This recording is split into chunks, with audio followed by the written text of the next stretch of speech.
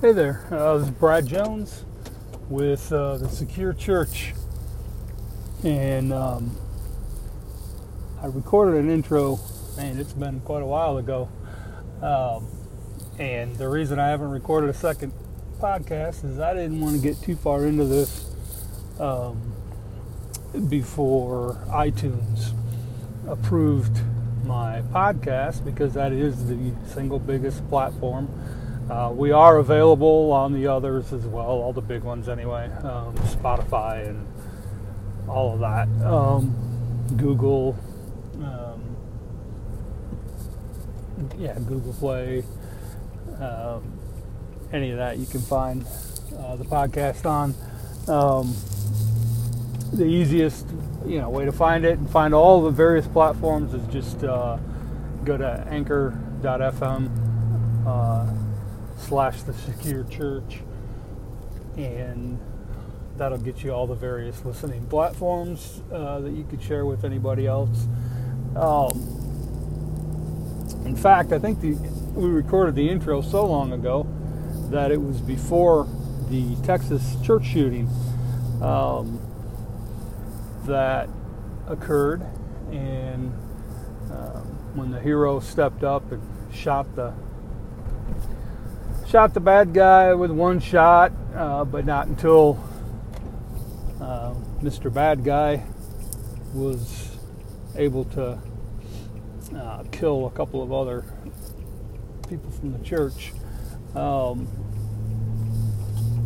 So my question to you is, why have a church security team? And by have a church security team, I do not mean a couple of, you got 5 or 6 random guys that the pastor knows is carrying, and maybe they know each other's carrying, but nobody's really sure who all's carrying. Maybe you got a couple of off-duty police officers, and you're relying on them, but they don't know who the non-officer citizens are that are carrying in your church. Maybe you live in a state that does not allow people to carry in church unless they have specific training and are officially part of the church security team. Those are all good reasons for you to have a team. The most important one is this: you cannot stop an armed gunman opening fire on innocent people in your church without an armed response. You simply cannot. More people will lose their lives. And despite all of the fear-mongering from various groups, you know who I mean, Bloomberg-attached groups, despite all the fear-mongering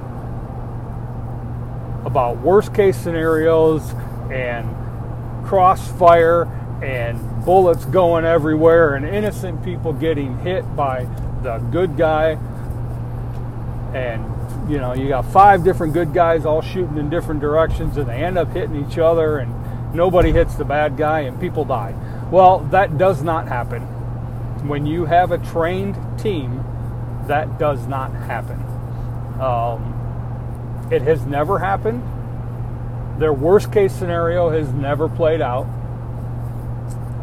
Despite all of their laws that they have passed, despite all of their fear-mongering, our worst case scenario has played out. Unarmed people sitting in a worship service, and a gunman opens fire, and there is no one there to stop them. And innocent people die. It is your responsibility. If you're a pastor listening to this, if you're an elder of a church listening to this, or a deacon, or whatever you call your official lay overseers of your church, that is your responsibility, is to provide for the safety and security of the sheep in your flock. Now, you have a choice. You can delegate that, and in fact, I would highly recommend that you do that. If you're a pastor of a church, my guess is you have never had military, police, or high-level civilian training. You may have taken a random concealed carry course or something, but you've never had high-level training. You certainly do not have the ability to train others, and nor should you. Your responsibility, especially if you're a pastor, your responsibility is to preach the gospel. You should still be carrying, and in fact, our pastor does not, to my knowledge anyway. Just part of his tradition that he grew up in, he doesn't do it. And that's fine, that's his choice. Nobody's going to force anybody to do this. But, you might choose to carry on yourself to protect yourself. That's fine. But you are not going to be able to intercept a person at the back door. You're not going to be able to intercept the person walking in behind your congregation before they have time to unleash fire.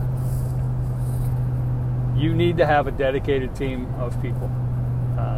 I'm not going to tell you our team's plans. That's kind of a private, personal deal. I'm not going to tell you everybody that's on our team, in fact.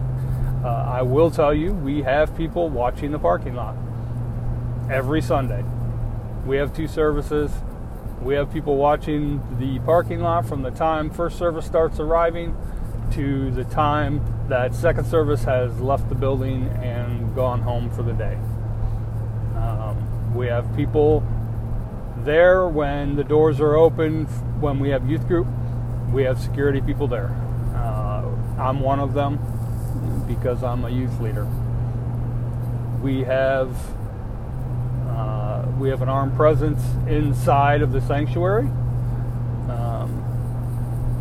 and we have an armed presence in our sound booth that can oversee the entire sanctuary. Yes, that's what we have. We received training from an outside group. Initially, we are no longer training with him. We have people in our church. We have a law enforcement officer. We have 2 actually, military firearms instructors, and we also have a person who is a former employee of the Department of Homeland Security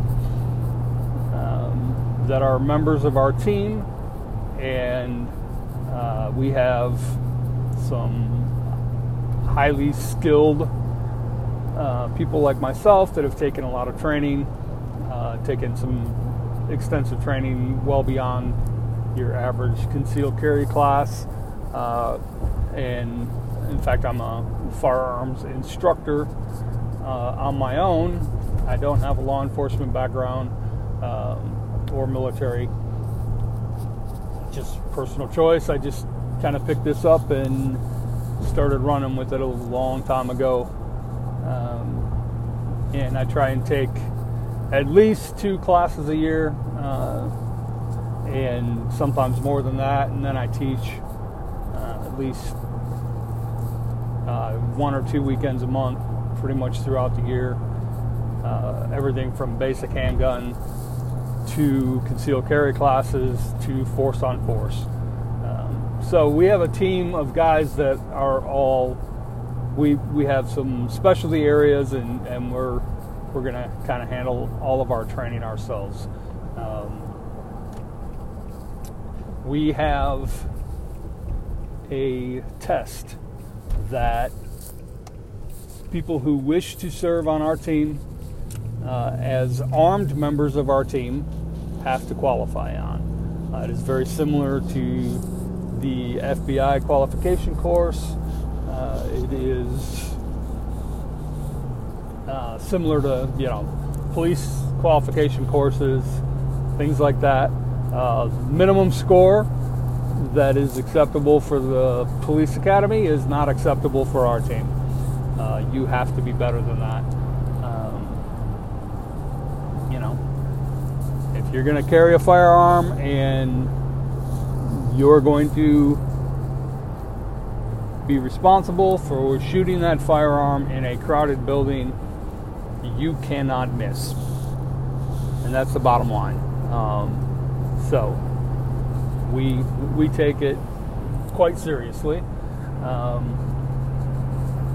Now, there were some mistakes made in that church in Texas, and if they hadn't been made, I believe 2 people would still be alive. Everybody wants to praise the hero, and yes, absolutely, 100%. That guy had ice cold water running through his veins that morning. Made a perfect shot, perfect timing,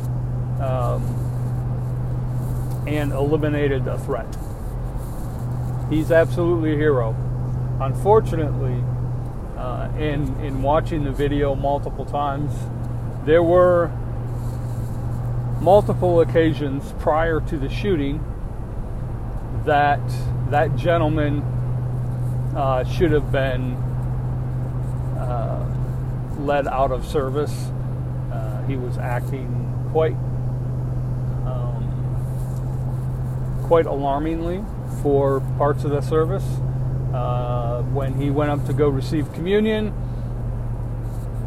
the person holding the communion plate, it appeared to me, and I don't know this for a fact, based on my training, my experience, my knowledge, it certainly appeared to me that he was attempting to draw a handgun that he had concealed under his suit jacket in a behind the hip position. Unfortunately, that position for carry can be quite comfortable. However, it is a very long draw, and it is a very obvious draw. In order to get back there, you've got to reach under your jacket, probe behind your back, grab your gun, and go.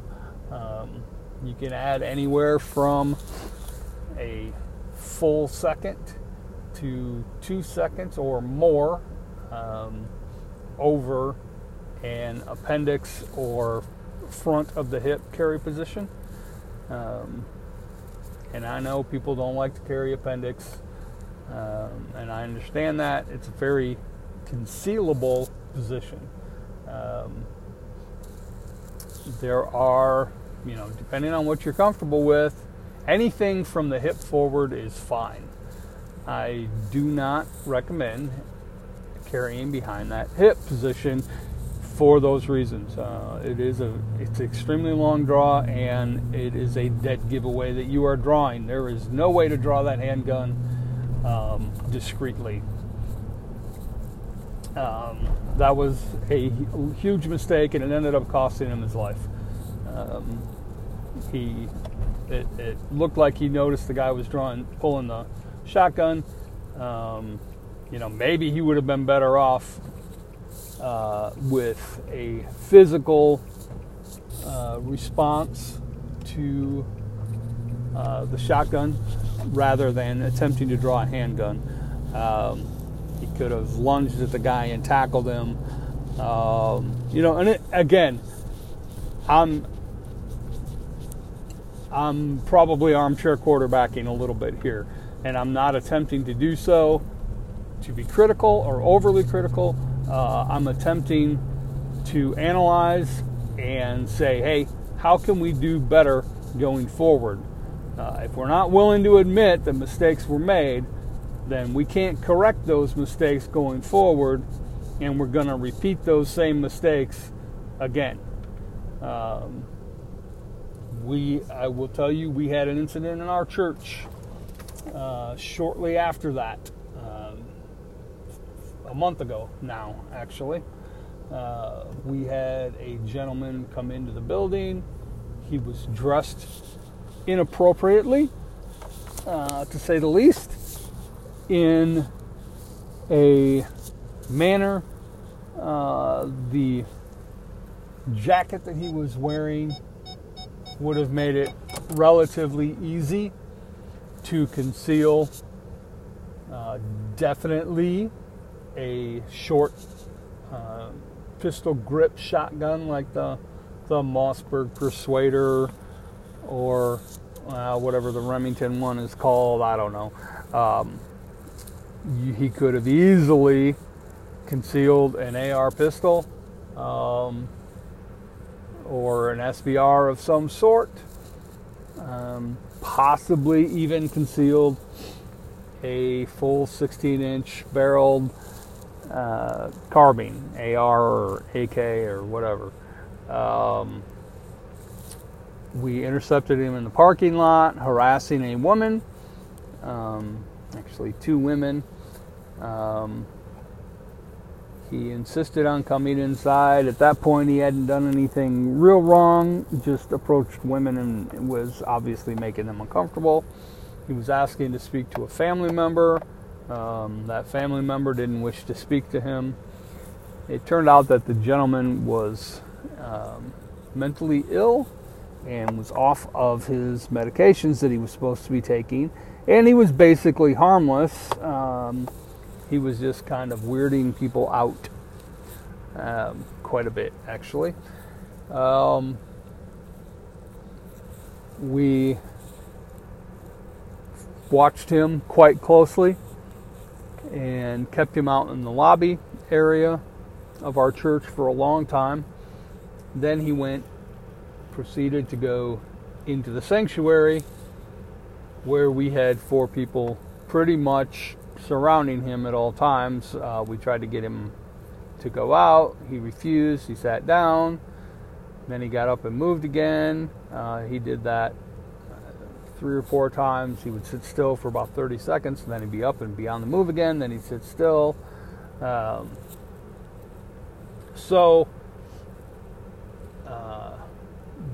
We ended up, he got near the front of the church, and 4 of us were able to quickly surround him. At that point, we were afraid that he was possibly going to require us to use firearms, and none of us wanted this to escalate to that point.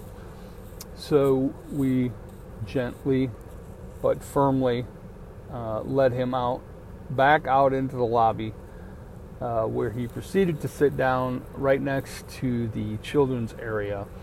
This was about 2 minutes before church let out, and parents were going to go pick up their children. So we proceeded to lock down all the children's areas, and we're letting one parent in at a time to get their kid. They had to have identification, all of that. There were no lines allowed until we could ensure the safety of the children and all of our members and congregants. We just basically shut it down.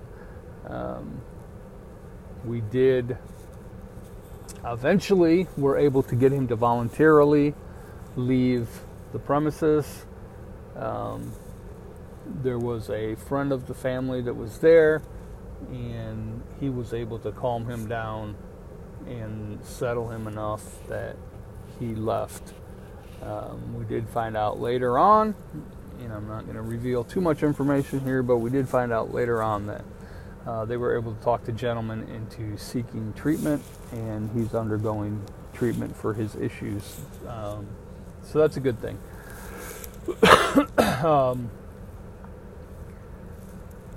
Point being, without a coordinated effort, that could have gotten really ugly really quickly. And our team, because of our training, we were able to react. We were able to, first of all, we had people in place to notice him immediately. We're on radios. We were able to communicate with each other immediately that we needed help, we needed some assistance. We were able to communicate where each of us was going inside of the sanctuary in order that we were all in position to stop a threat should he have become a threat. And we were able to coordinate that it was time to get him out of there. That playtime was over and he needed to go. Without a team in place, without the radio communications, without our training, we would not have been as efficient in protecting our people. A lot of people that I talked to later didn't even notice anything was going on. Those that did all said, that we handled it very well. They thanked us for what we do. They said they were a little nervous when they first saw the gentleman, and then as soon as they saw us following him, surrounding him, they were able to relax and focus on the message again, which is the whole point. So yes, you do need a team. Absolutely, you need a team, and you need to get professional training. If you're going to have a team carrying firearms, and again, I believe that it is absolutely essential that you have members carrying firearms, you must have a training standard that they have to meet in order to carry in your church. Whatever you set that standard at, talk to your local police department. If that's where you want to set your standard there. Talk to, if you're in a bigger city, speak to a local SWAT team. If that's where you want your standard, set your standard there. If you have a member of your congregation that is a former special operations operator, and he wants to set his standards that if you don't shoot like a SEAL, you're not going to be able to carry on this team. If that's where your standards are set, that's where your standards are set. But you need to have a standard, and you need to require it be met. That eases your church's liability should anything happen. Training, professional training, eases your church's liability. It also helps to ensure that there will not be mistakes made. We could have very easily made a mistake with this gentleman. The way he was acting was quite bizarre. If without training, without knowing what we're doing, somebody might have opened fire on him. We, because of our training, were able to relax a little bit, and no one went there. And it would have been unnecessary to have done so.